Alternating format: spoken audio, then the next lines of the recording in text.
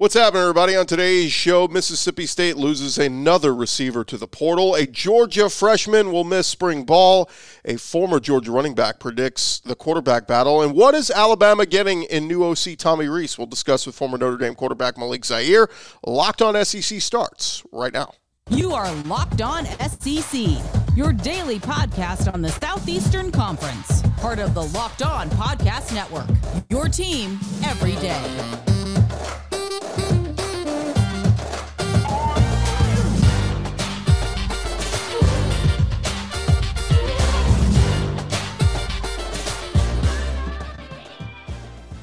And what is happening, everybody? Welcome into Locked On SEC. It's great to have you guys along. This episode is brought to you by FanDuel Sportsbook, official sportsbook of Locked On. Make every moment more. Visit FanDuel.com/LockedOn today to get started. I'm Chris Gordy. Thanks for making Locked On SEC your first listen every day. And remember, Locked On SEC is free and available on all platforms, including YouTube and at LockedOnSEC.com. Let's jump into it. Let's go around the conference. Boots out to the right. Intercepted. Makes the handoff. Throws in front of the ball. What a catch. Around the conference. And we start over at Mississippi State as they are losing another wide receiver reportedly to the transfer portal ahead of spring practice. According to Athletic, wide receiver Caleb Ducking has entered the portal as a grad transfer. He led the Bulldogs this season with 8 touchdown catches. Ducking finished 4th on the team with 46 receptions for 477 receiving yards. He was a member of Mississippi State's 2020 recruiting class coming out of JUCO. He's 6'5" and very productive wide receiver. Now, keep in mind, this comes on the heels of leading wide receiver Rara Thomas leaving Mississippi State this offseason to transfer to Georgia. Their third leading receiver, Ledietrich Griffin, he entered the portal as well back in January, but he withdrew after a few days and announced he's staying at State. State has brought back former standout receiver Chad Bumpus as the wide receivers coach, and a lot of fans and alumni are excited about him being back there. So we'll see what he can do with this receiving corps. If he loses Ducking, you still have got Ledietrich Griffin and 4-star Florida wide receiver Creed Whittemore's coming in, as well as Eastern Washington transfer Freddie Roberson. So we'll see what this means for Will Rogers in the Mississippi State passing game. Remember, it's going to look a little bit different with Mike Leach no longer there. So I'll see what they look like once they hit spring ball, Mississippi State and that offense. Maybe more of a defensive team this year, Mississippi State. We'll keep an eye on that. Meanwhile, over at Alabama, they are settling in with their new OC in Tommy Rees. And Mike Golick Jr.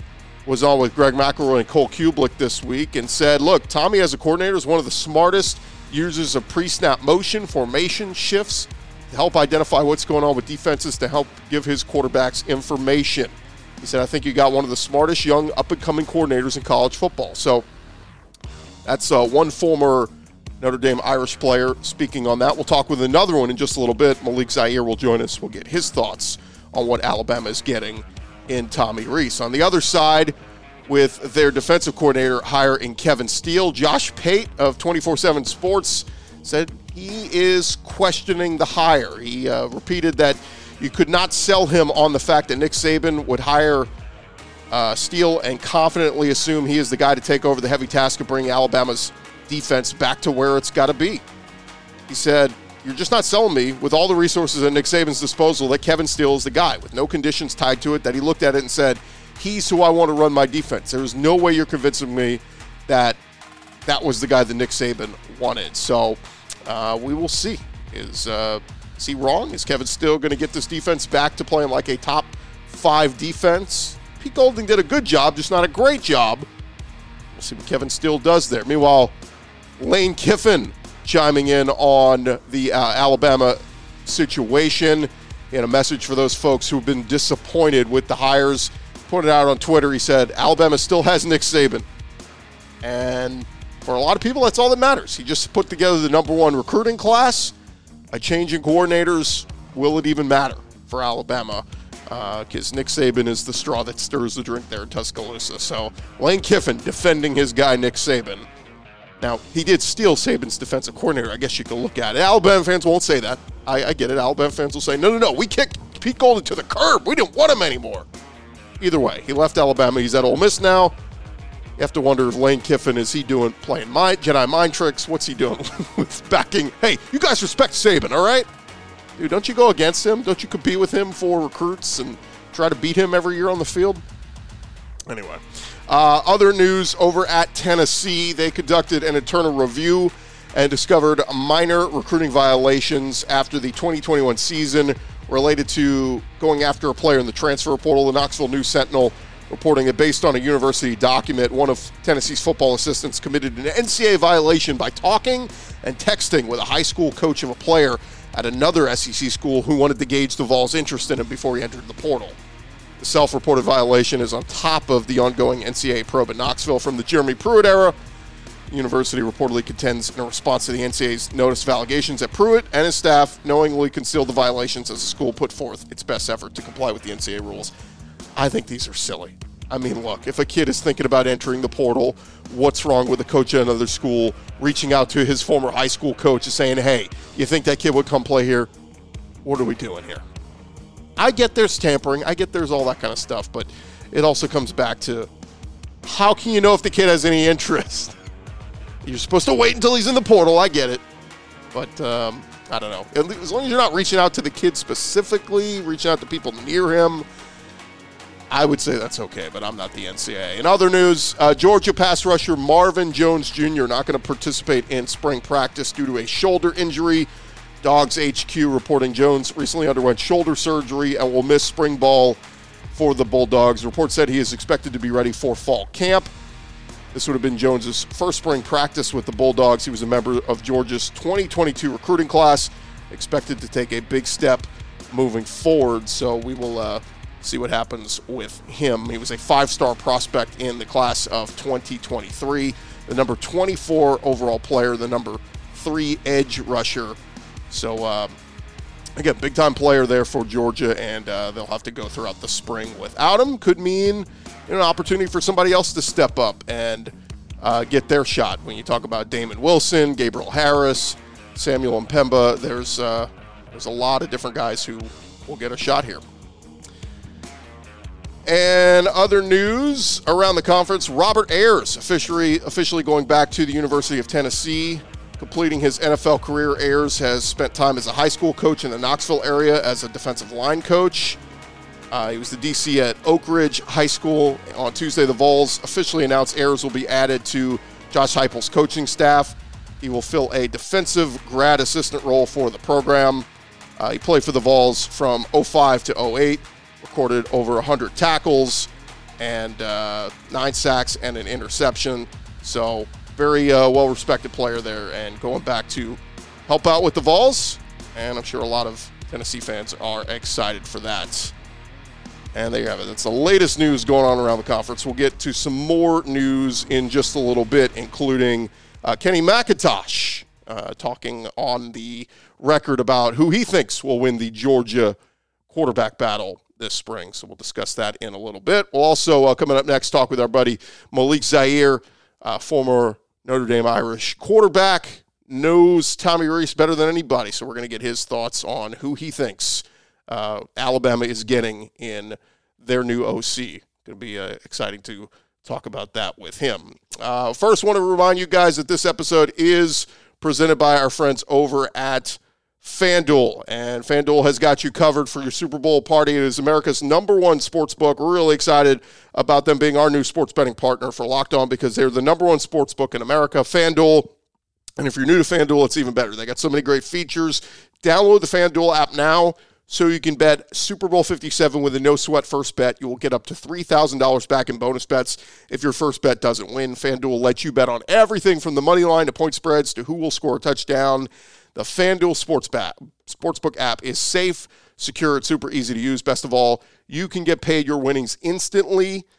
Join FanDuel today at FanDuel.com/LockedOn to claim your no-sweat first bet on Super Bowl 57. That is FanDuel.com/LockedOn. Make every moment more with FanDuel, the official sportsbook partner of the NFL.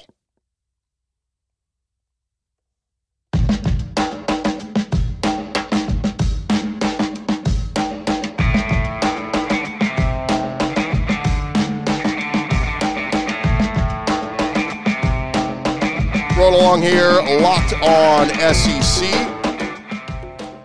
Good be joined by Malik Zaire here in just a few seconds. But first, we want to get back into diving into some of the news going on around the conference. And there is a lot going on as we dive back into it over at Georgia. Kenny McIntosh, he is leaving Georgia for the NFL draft. As we know, was at the Senior Bowl this past week. And according to Dog Nation, McIntosh is predicting that Carson Beck is going to win the quarterback battle over at Georgia. He told Dog Nation, I believe Carson Beck will have to be that leader.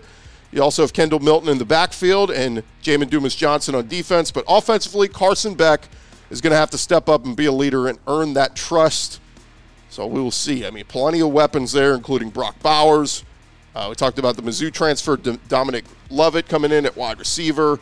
Some people think Carson Beck maybe has the tools, more talented than Stetson Bennett. Now, Stetson Bennett accomplished a lot in his career with his, I guess you would say, limited physical attributes. Carson Beck looks the part. Can he go out there and earn it? Going to be a fun quarterback battle to watch at Georgia this spring. Over at South Carolina, Shane Beamer and company, they will be getting some good news coming their way. South Carolina Athletic Department on Tuesday announcing a $1 billion modernization project at and around Williams-Brice Stadium. Some people saying it'll be reminiscent of Truist Park in Atlanta, which is home of the Braves. No formal plans, timelines, or budgets yet, but the request for information allows the school to hear ideas from developers for more than 800 acres of undeveloped property already owned by the school. And there are some big-time renovations planned, according to Athletic Director Ray Tanner. He said, we believe this could be a game changer for our university. He added one of the primary goals of the project is to expand premium offerings inside of Williams-Brice Stadium. Look, nobody wants to go sit on bleacher seats and watch a football game anymore. They want luxury suites. They want TVs. They want their buddies there, alcohol, all that other stuff. Other upgrades include improvements to concessions, bathrooms, and the concourses. So, again, if you're a South Carolina fan, better experiences coming very soon, it sounds like, with renovations down the way. Meanwhile, over at LSU, Brian Kelly and his staff, they had a really good defense last year. Their front seven held its own. Mizzou transfer Mekhi Wingo played very well for them on the interior of that line. They'll lose Jaquelin Roy, B.J. Ojulari, and others heading off to the draft. They're hoping Wingo will step up, play an even bigger role this year. And Pro Football Focus ranks Wingo as the number 3 returning defensive tackle for next year in college football. Wingo is the only SEC defensive tackle to make the cut on Pro Football Focus's top list. So we'll see what Wingo looks like next year for LSU. Of course, Ole Miss said goodbye to Chris Partridge, who has been hired as an assistant coach at Michigan, according to On3 Sports. Former Ole Miss defensive coordinator, previously coached for Michigan back from 2015 to 2019. It's not clear what his role, specific role, will be in Ann Arbor, but Ole Miss feels like they're going in the right direction with bringing over Pete Golding from Alabama. Meanwhile, an SEC football note, ESPN analyst Bill Connolly has the SEC with 2 teams in his top 10 nationally for returning production. He's got Texas A&M at number 7 and Missouri at number 9 as the 2 SEC teams in percentage of returning production. Now, the Aggies, they bring back 80% of their production, while Mizzou brings back 78%. And Connolly writes, while higher low returning production percentages doesn't guarantee a good or bad team, they do correlate well with improvement or regression. For a few years now, we've been attempting to expand how we measure returning production. The formula that he's created has shifts with each new year of data. He says the Aggies have placed nearly 30 players in the transfer portal, many of whom are recent star recruits. That could hurt down the line, but they don't lose many players who were impactful on the field in 2022. So, in other words, that production of guys who did play last year, they got a lot of them back. Is it a team that was painfully young and offensively disorganized last fall? Will be a lot more experience this time around. And with the new OC Bobby Petrino, if he could build some quick traction, a turnaround could be coming. As for Mizzou, he says quite a few key players from a strong defense elected to stay on the team this coming fall, and the offensive line returns mostly intact. If Eli Drinkwitz could finally figure out his quarterback spot, Brady Cook is back, but he's got a couple of blue chippers in there, and redshirt freshman Sam Horn and the Miami transfer Jake Garcia, then the Tigers might have everything else they need for a nice step forward next year. Again, we look at schools like Georgia and Alabama. They lose a lot, and then they just reload. And those the players who step in sometimes are just as good or even better. So just because you're bringing back guys from last year, I always say this. When a team was bad one year and they go, oh, but they bring back their whole O-line. Well, if the O-line was no good last year, just because you're bringing them all back doesn't mean you're going to be better. But, again, Bill Connolly, he gets into the advanced metrics at ESPN, and he takes into account, returning production. So, there you have it on that note. Jaden Rashada, quick note on this. He's known as the former Florida quarterback recruit who was set to receive a $13 million NIL deal with the Gators. Of course, the deal fell through. He ends up at Arizona State. But The Athletic did a little bit of a deep dive, and what they found was a breakdown of the payments. He was going to get $500,000 up front. Payments would increase from $250,000 a month as a freshman to $290,000 a month as a sophomore, $375,000 a month as a junior, and then $195,000 a month as a senior. He would have his residence in Gainesville, at least one branded Twitter post and Instagram post per month, up to 8 fan engagement events per year with the Gator Collective, autographs, up to 15 pieces of merchandise per year. Yeah, it didn't happen with the Florida Gators, but pretty interesting to see the details behind that one. In some SEC hoops news, Kentucky's tournament resume starting to take shape, and ESPN did their bubble watch, and they said Kentucky still has some work to do. It was updated as of Tuesday morning. Kentucky came into the week 16-7 overall, but 7-3 in SEC play. And ESPN's John Gasaway said, from the opening tip of the St. Peter's game last year's NCAA tournament, it's been a bumpy and unpredictable road for Kentucky. The low point came when a 26-point defeat at Alabama was followed by the far more shocking 3-point loss at home to lowly South Carolina. While Kentucky did stumble early in the year, they've been much better lately. They've won 6 SEC games in a row, and their only loss came January 10th against Kansas in the SEC Big 12 Challenge. So keep plugging away, but we'll see what Kentucky is able to do to add to their resume. In SEC baseball nugget, ESPN released a lot of their game schedule for this year. They are implementing a mercy rule this year for SEC baseball games. Arkansas reporter Andrew Hutchinson shared that if a team is up by 10 or more runs after 7 innings, the game will be over. Previously, the SEC has had mercy rules in place for the conference tournament in Hoover, Alabama, but not regular season play. SEC teams will begin the college baseball season next week, February 17th. Conference play begins on March 16th. And just a highlight of some of the games that will be coming on ESPN. Ole Miss will take on Vanderbilt on March 16th. Number 1 LSU will be at A&M on March 17th. Number 2 Tennessee at number 1 LSU on March 30th. Ole Miss at A&M April 1st, and then Vandy at Florida May 12th. So those are just some of the games that ESPN put out there to keep an eye on. And lastly, South Carolina women's basketball team, they are on a really impressive string of dominance. They hold an SEC record for their run at the top of the AP poll. Last week, the Gamecocks settled that debate as the number 1 team in the nation. They beat number 5 UConn on the road with an impressive 81-77 win. Aaliyah Boston led them with 26 points, 11 boards, and 2 blocks. And now the showdown with LSU coming up this Sunday, February 12th, is going to be massive as the two teams are undefeated. But the Gamecocks will also play at Ole Miss and at Tennessee before the end of the season. We'll see if they can finish off with a undefeated season. Thank you guys again for making Locked On SEC your first listen every day. Coming up next, our conversation with Malik Zaire. You don't want to miss that.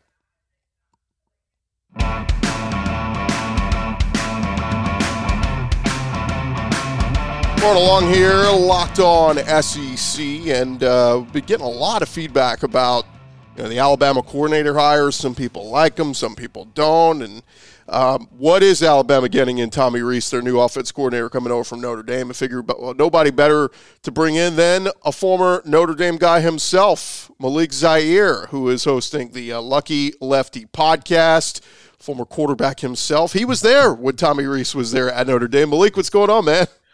I was there when Tommy was throwing it, not calling the plays. Right. I'll tell you that. Yeah, no. That's what I was going to bring up. Let's start there. You're the young guy coming in. Rees has been kind of the established starter. Talk about Tommy Rees, the player, in your time at Notre Dame, and kind of what you saw getting to know him, with him being the upperclassman, you being the young guy coming in. You could definitely tell Tommy was a lot involved in game plan. He definitely knew what was coming down the pipe week to week. He was in tune with the coaches. It taught me a lot from the preparation and the relationship between your offensive coordinator and the quarterback position, how important it is. Those guys were on the same page. That was his 5th year at the time. So being able to see continuity between the growth of an experienced, mature quarterback 5 years in compared to me just starting out, I got to learn a lot. And I wouldn't say he's the most player inspired coach, in terms of bringing young guys along, but he's definitely a guy you can take notes from, learning along the way as you're watching and trying to learn yourself. So definitely a lot of coach quality to him. I think he has a head for the football game and in terms of what the newest nuances are, and always trying to scheme up different things to be successful on offense, and he ended up getting transitioned nicely into the offensive coordinator position. But we all knew that Tommy had a career in coaching as he was a player, and he's living his dream right now.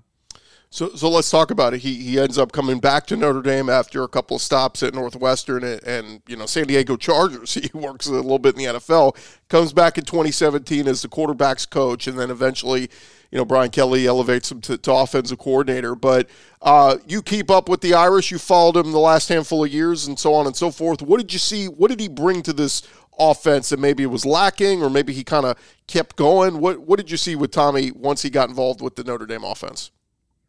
Well, I think one thing you can see is that he highlighted the talent that we had that was the best. We put a first-round tight end in the draft this year. We got to highlight the features of our offense, which we were strong at, which is running the football, which is something I know Alabama probably is going to love about Tommy. He's going to run the damn ball.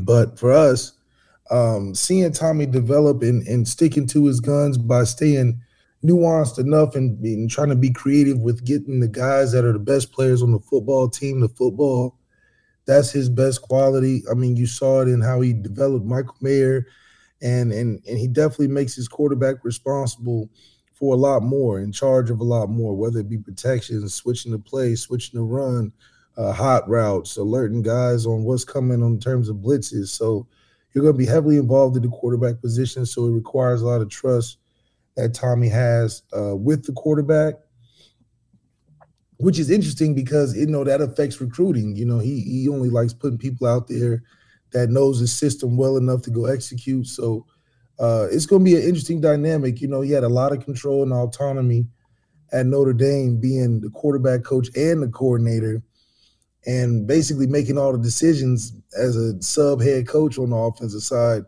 Being under Saban is going to be a little different, but I think if anybody's ready for a challenge like that, if you can survive Brian Kelly for as long as you did, I think Saban wouldn't be too hard either. Yeah, somebody brought that up. There was a few parallels to Brian Kelly and Nick Saban just being those hard-nosed guys to work for. I want to go back because it's an interesting parallel. Alabama finds themselves in a quarterback battle now with Bryce Young off to the NFL. And, they got two very talented young guys in Jalen Milroe, who played a little bit this year, and Ty Simpson. But Notre Dame was kind of in that similar spot a year ago with Buckner, ends up winning the job, and then Drew Pine ends up taking over and plays much of the year last year. What did you see, or what effect do you think Tommy kind of had on those quarterbacks from both styles? Because the offense, let's be real, was kind of slow against Ohio State and Marshall, and then it kind of seemed to take off a little bit more with Pine in there. Well, for whatever reason, Tommy recruited the hell out of the talent of our quarterback room, where we became a talentless quarterback room for a while. And I don't know why he did that. Maybe it was maybe he wants to go back to the Greg McElroy, AJ McCarron type of quarterback style for the offense. Maybe that's Tommy's thing, being able to recruit the quarterbacks that he did during his tenure. It definitely isn't the quarterbacks that you're going to be seeing sitting in New York at the end of the season, but they fit with what Tommy is able to make the offense go with. They're like a mini mind of what he's thinking as a coach, and a lot of reason why we got Sam Hartman. I think Sam Hartman had a lot of interest in going to NFL, but he saw a lot of quality and benefit in Tommy, a lot of similarities that I think they would have had a lot of connection with at Notre Dame, with him being a grad transfer or a fifth-year guy trying to transfer into Notre Dame for a year.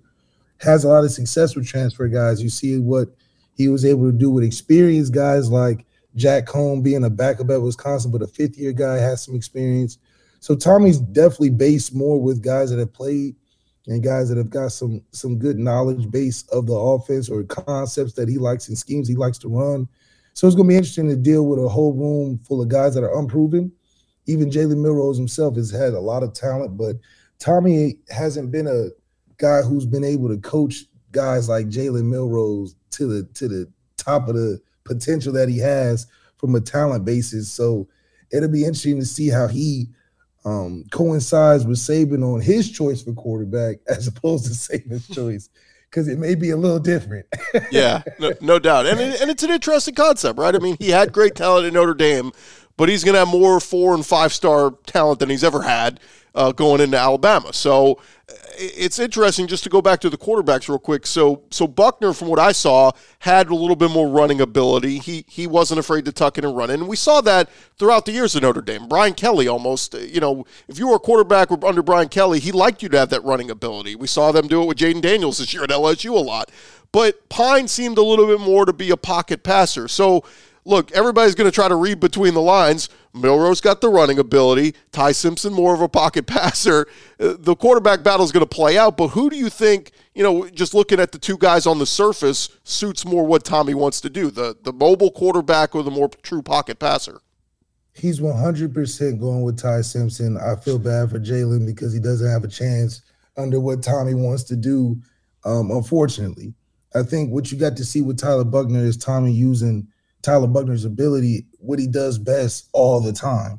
And, the hero ball thing, you get to see a little bit of trend with that. Maybe it was because he was at Notre Dame and felt like he couldn't expand the offense to everybody else. But Alabama is a great place for Tommy to have no excuses. I think if you want to prove to be a young, up-and-coming genius offense coordinator, Alabama not only gives you the resources, but it gives you the ability to do a lot of what you want to do on a week-to-week basis. And I think with the structure that Alabama has, I think Tommy will have a better time conforming his idea of what he wants as an offense on the Alabama team that, in my opinion, will be a lot more refreshed coming off of Bill O'Brien, who I think Tommy is better than, but will give a little more of a connection with the recruiting classes that are coming in from a youth perspective. But, Tommy is a very similar character to what a Saban would like, in my opinion. I think he would like the type of person he is in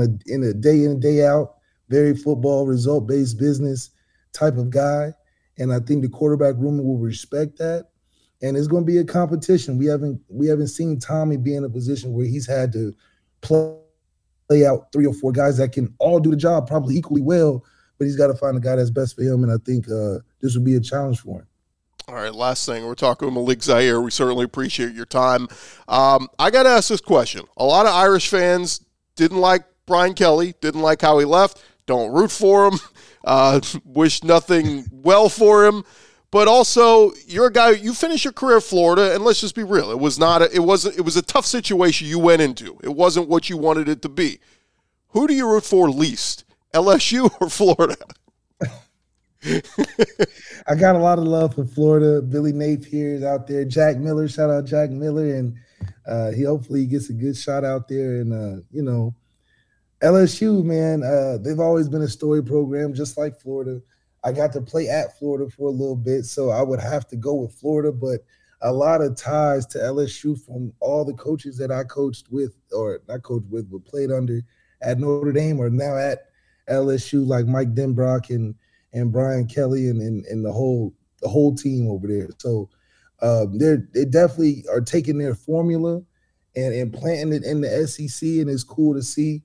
They end up getting one over on Saban, but I think Coach Saban's got a lot in the tank, and it's going to be hard to beat him more than once. And Brian Kelly's a guy that's going to be consistent. Is he going to win anything from a championship standpoint? Probably not, but he's going to damn sure be in contention for it every year, and that's going to make it a tough out for him when it gets closer to the end of the season. I will say the last three guys at LSU all did it. Nick Saban, Les Miles, Ed Ogeron. So if BK stays there long enough, he may get him one. Of course, he's got to slay the dragon again. Got to get through Saban, but we'll see. He is Malik Zaire. Tell folks a little bit about the podcast. Anybody who's looking to, look, I got friends all across the South. Everybody's either got a relative or a friend who loves Notre Dame. We can't explain it. We don't know why. They never went there, but there's Notre Dame fans everywhere. Let everybody know a little bit about your podcast.